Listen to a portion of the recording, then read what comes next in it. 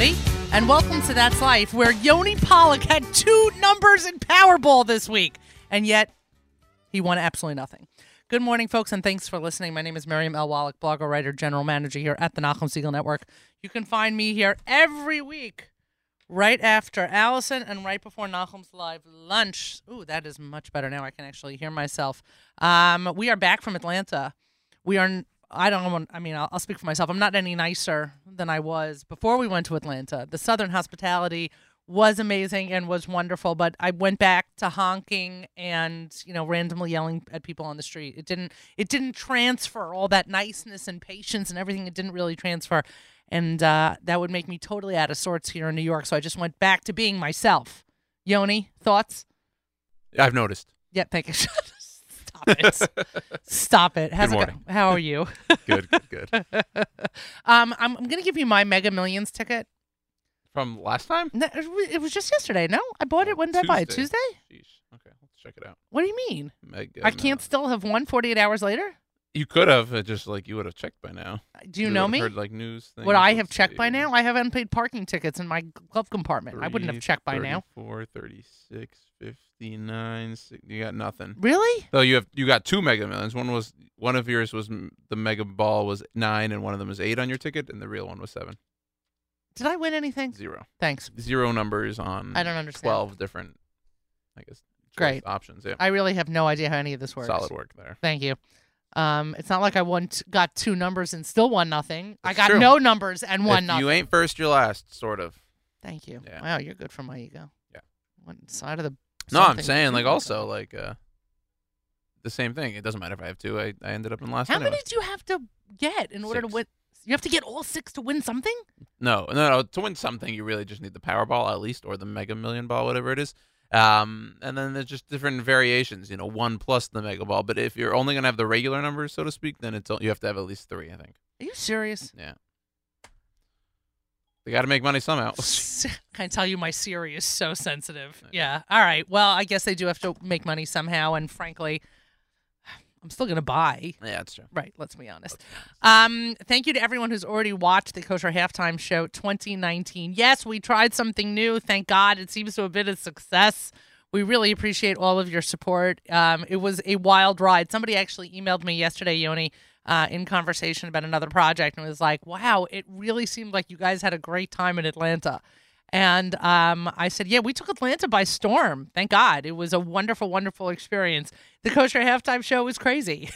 It was just a crazy ride. The cooperation of Officer Fleming and helped out. I was trying to explain to somebody that situation, and I'm wondering if we should keep it for the live lunch when Nachum gets here, because the 3 of us have not been in the studio together on the air for over 3 weeks. This is going to be our first live lunch together in a month. Yeah, sounds right. Yeah, so I sort of think we All should right, wait. so We should Table do it. all the behind the scenes stuff afterwards and whatever. BTS. Yeah, exactly. We'll wait till then. There's a lot to talk about for sure. There's a lot of behind the scenes stuff that will, that will fill you in on. But you'll have to wait the next 28 minutes to hear more about it. Let's do the fortune cookie. Let's do the fortune cookie. Are you going to play these for me? I was going to say, we're better off probably not playing those for you. Why?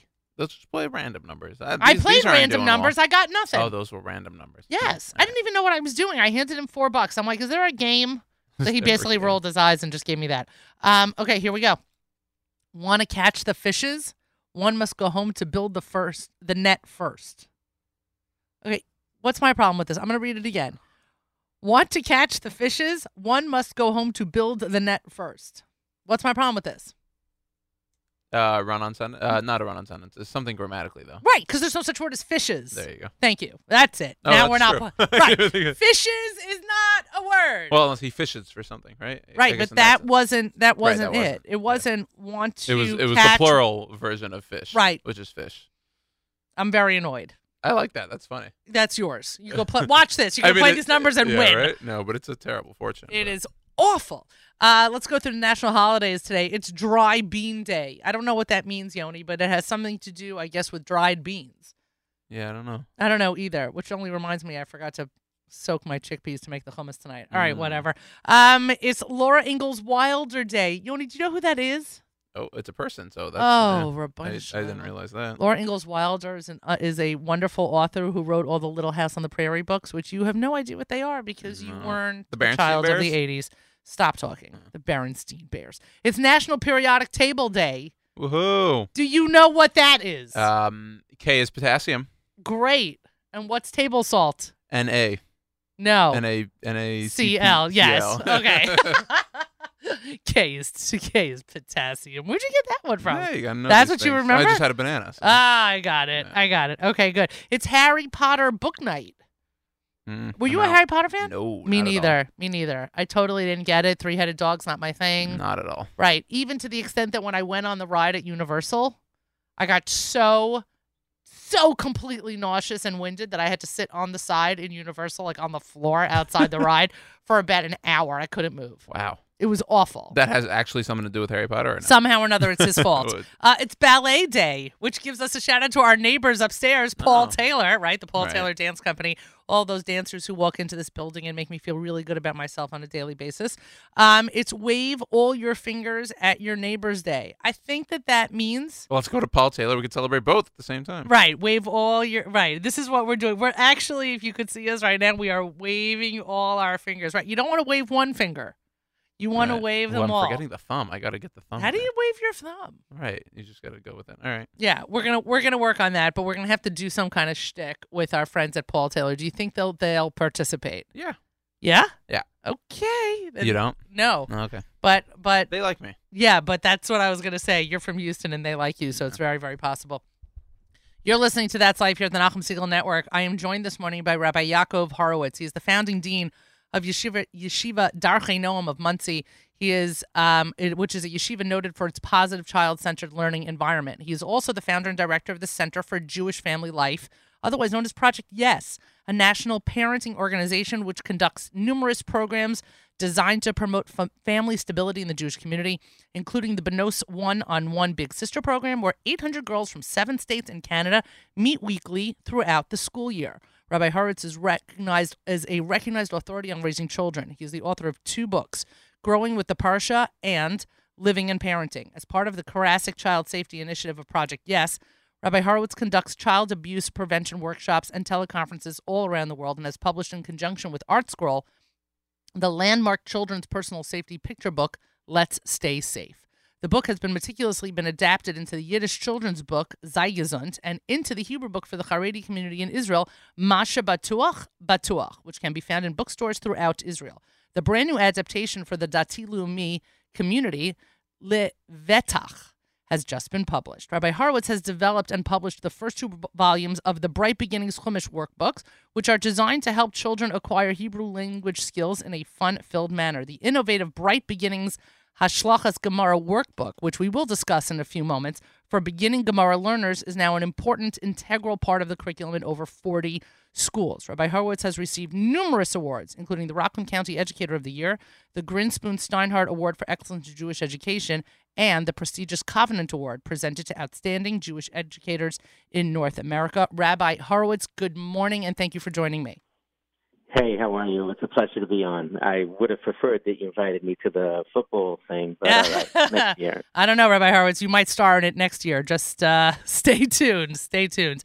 I thank you for your time this morning. There are numerous important conversations to be had, and I actually want to start what is going to be a little bit backward for the initial way I thought that I wanted to begin the conversation. But you had posted recently a story out of Salt Lake City.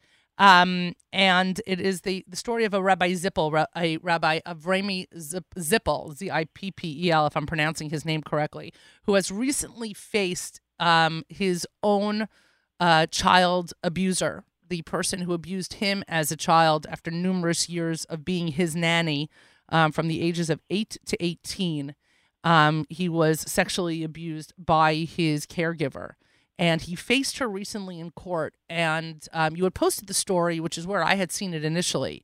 And Rabbi Zippel talks about how he was inspired by the Me Too movement to come forward after so many years of shame and horror and stifling this horrible time in his life, that he was inspired by the Me Too movement to come forward, as well as other stories that have come forward. And I wonder, with your experience and your knowledge of the Jewish community and of your experience dealing with victims of abuse, how many men in the Orthodox community do you feel will now be inspired by Rabbi Zippel to come forward? Well, I certainly believe that the people will come forward, or certainly contemplate coming forward as a result of it. It's a process. It's very rare that someone, will, let's say, be inspired by the Me Too movement and just come forward. He obviously went through this process, where a healthy way to do that is they talk it over with their therapist, and it takes a lot of courage to speak up, which is obviously why we need to make things as comfortable for victims to come forward by trusting them, by listening to their story, by giving them all the respect and support that we can. So I certainly hope that others will come forward. And I called his dad last night to offer my help in any way. His father, I don't know if you're aware, he's a Chabad Shliach in Utah. Right. He is an absolute saint. He's a malach. There are many programs in Utah for kids who are either in recovery or struggling with very significant issues. And Rabbi Benny, this Avrami's father, travels from facility to facility, holding the hands of the parents. He is just an absolutely amazing human being. And in your work with the Jewish community in this in this foray, in this topic, is the reaction from his parents, from Rabbi Zippel's parents, from Rabbi Zippel Senior and his Rebbetzin Sharona? I mean, is that the they there's that personal horror on behalf of the parent where they feel like, oh my God, this happened in my home, this happened to my child. Exactly. Right. And that was their reaction. Is that what you usually find when you're helping families in this situation? Yeah, sure. The parents go through unbelievable guilt and like, how could I have missed this? It's so ironic because Rabbi Benny is, in this space so much. But the truth is that God's honest truth is that the children are shamed by what's going on. They don't have language to express themselves. It's not any indication that the parents were doing anything wrong or missed the signs. That's quite to the contrary. What they generally do is they suppress it, and we only notice things when they start exhibiting, terrible symptoms of abuse. And with the parents who are listening, if you want to know, go online and look up. I think it's important for parents to know what are those signs. Usually, it's when we see extreme change in behavior with kids, all of a sudden, let's say bedwet, or they're afraid of being in dark spaces, or afraid of things that they haven't been afraid of before. And it's also, one notices sometimes like an extreme drop. Like kids are doing well in school. Like when kids start exhibiting educationally based challenges in school, that usually happens over a period of time. But when you see, God forbid, a kid like just falling off the cliff suddenly, but the bottom just falls out, very often that's also another sign. So, I mean, it's certainly not an indication, that they missed it, but it's so heartbreaking for the parents, obviously, and including the certainly for the kids. And God bless them for coming forward. I think it's a wonderful thing. I actually just started working on a piece this morning that I'm going to be submitting probably to the Times of Israel on my website. It's called "Child Safety is Tipping in Israel."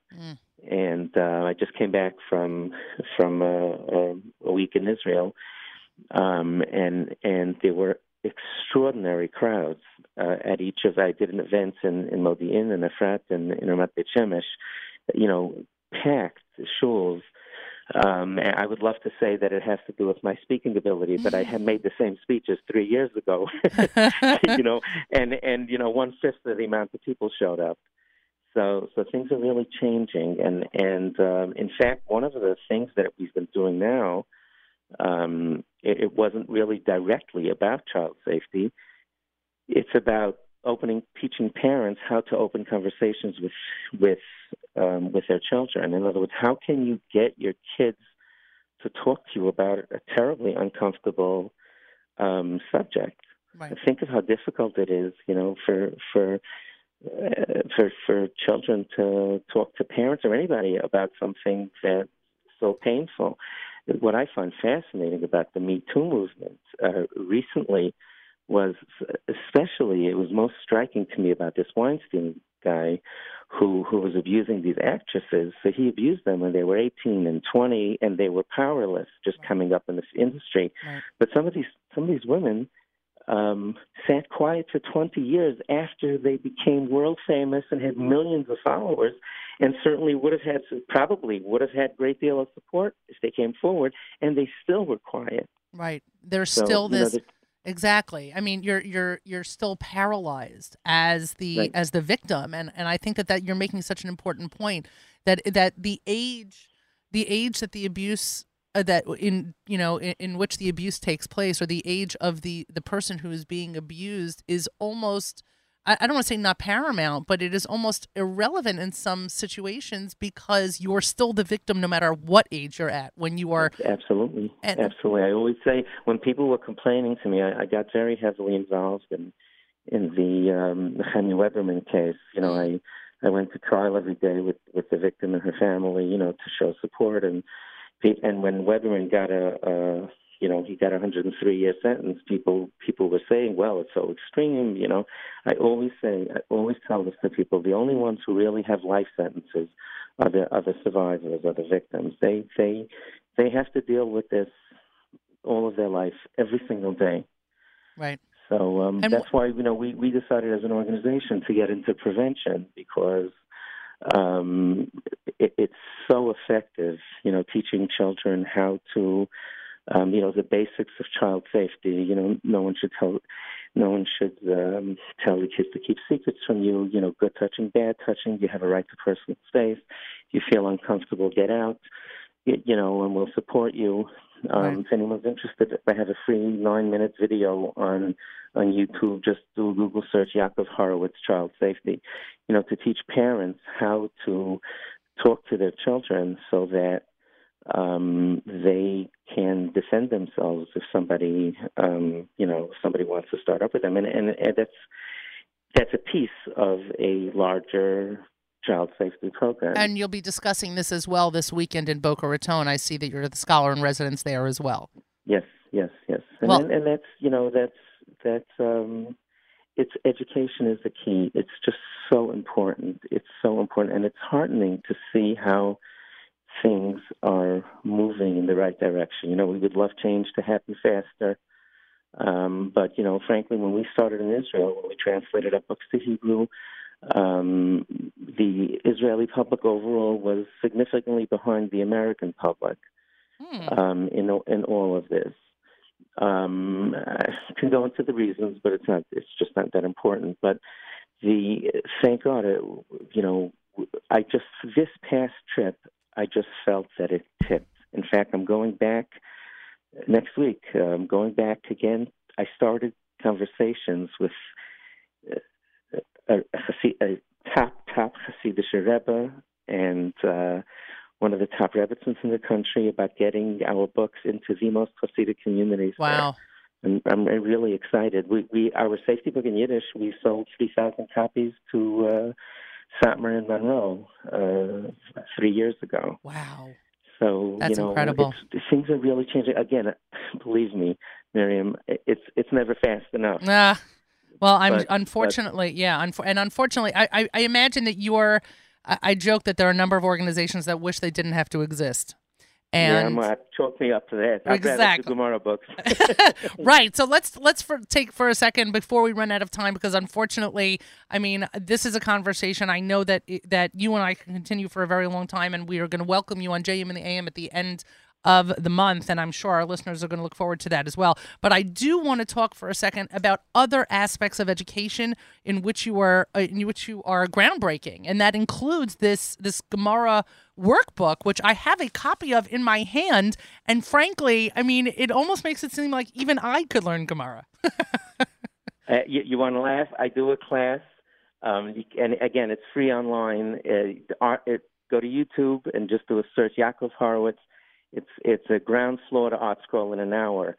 I designed a class for single mothers at a sister-to-sister retreat to enable them to do Gemara homework with their sons.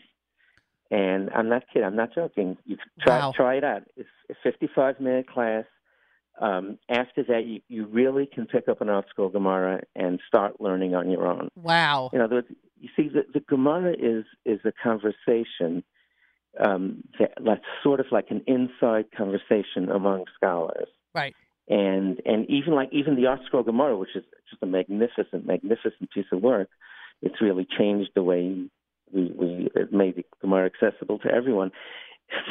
It starts on the third floor, like there's a basic assumption that you know certain things. Imagine that you were someone who's not familiar with football went to your Super Bowl party, and there's a certain understanding that you know what the penalties are, and you know what right. what a hash mark is, or any of these things. So Gemara, we created this booklet to go through the background, the history, work your way around the page. And this came from my experience. I taught a remedial Gemara class for 15 years. And I made a program like this, certainly not as nice. The author, Rabbi Spivak, is a rock star. But he was a Rebbe in our yeshiva, and together, we developed this program to introduce the children to Gemara, and with, educationally sound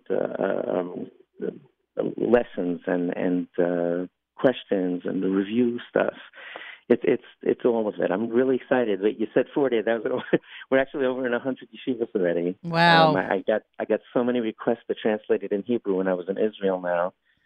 So we're really excited. It's gonna be a game changer, I hope, in how kids learn Gemara. Some kids pick it up right away, right? And it's the kids who don't. I have a secular Jewish friend, a great friend of mine. He emails, says, "Rabbi, could you give me like the elevator pitch for this Gemara? What's the time?"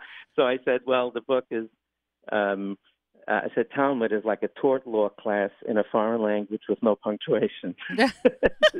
That's hysterical. Think the kids need an intro? Yeah. Yeah. Well, before we run out of time, and I sort of use the Gemara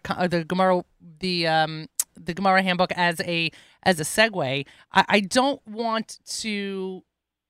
I don't want to make this a whole halachic discussion. I really, really don't. But I know that you have taken a stance, a very important stance, in my opinion, on the airbrushing of women from some publications. And your response online, I think you were honored at a recent dinner, and somebody was wondering whether the picture of you and your wife, or whether your wife was going to appear in the promotion for the dinner, and you responded by posting a picture of you and your wife, which I thought was amazing and was wonderful. Well, what happened? I'm sorry. Go ahead, Tom. No. Explain. No. Go for it. Explain what happened. Well, what happened was it was actually in 2006. The dinner was in 2006.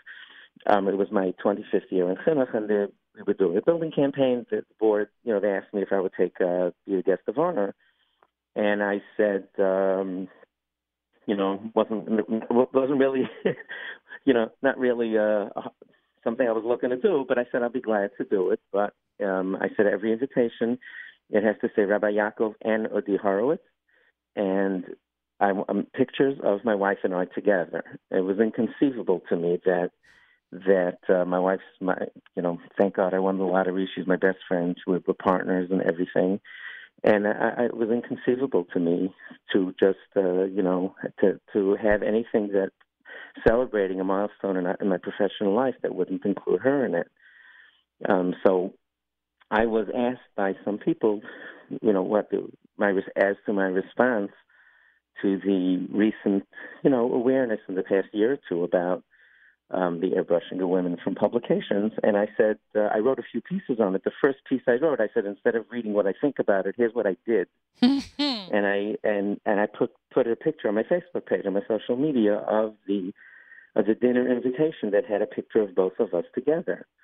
And in fact, my board members wanted to put ads in some of the papers that don't take women's pictures, and I refused. I said, I'm sorry, I said it up front. That was the only condition I made with them. I said, there's no ads, there's nothing that goes out that doesn't have the two of us together. And any backlash from that in recent months, or in response to your standing up about it? I mean, so it's a free country. People are free to disagree. It's okay. I got to have healthy self-esteem. Thank God. There are a lot of people are allowed to say that, people can disagree with me. It's fine. I just said the way I feel. Everybody's entitled to the way they feel. And the truth is, look, communities and publications are entitled to do as they wish, and especially the Hasidic community, where typically there's more, separation of agendas. Everybody's entitled to do what they want, but what's happened over the past 20 years or so, it wasn't like this.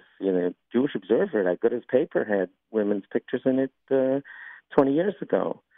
So, and I think some of it, to a great degree, is like a business decision that right. the publishers.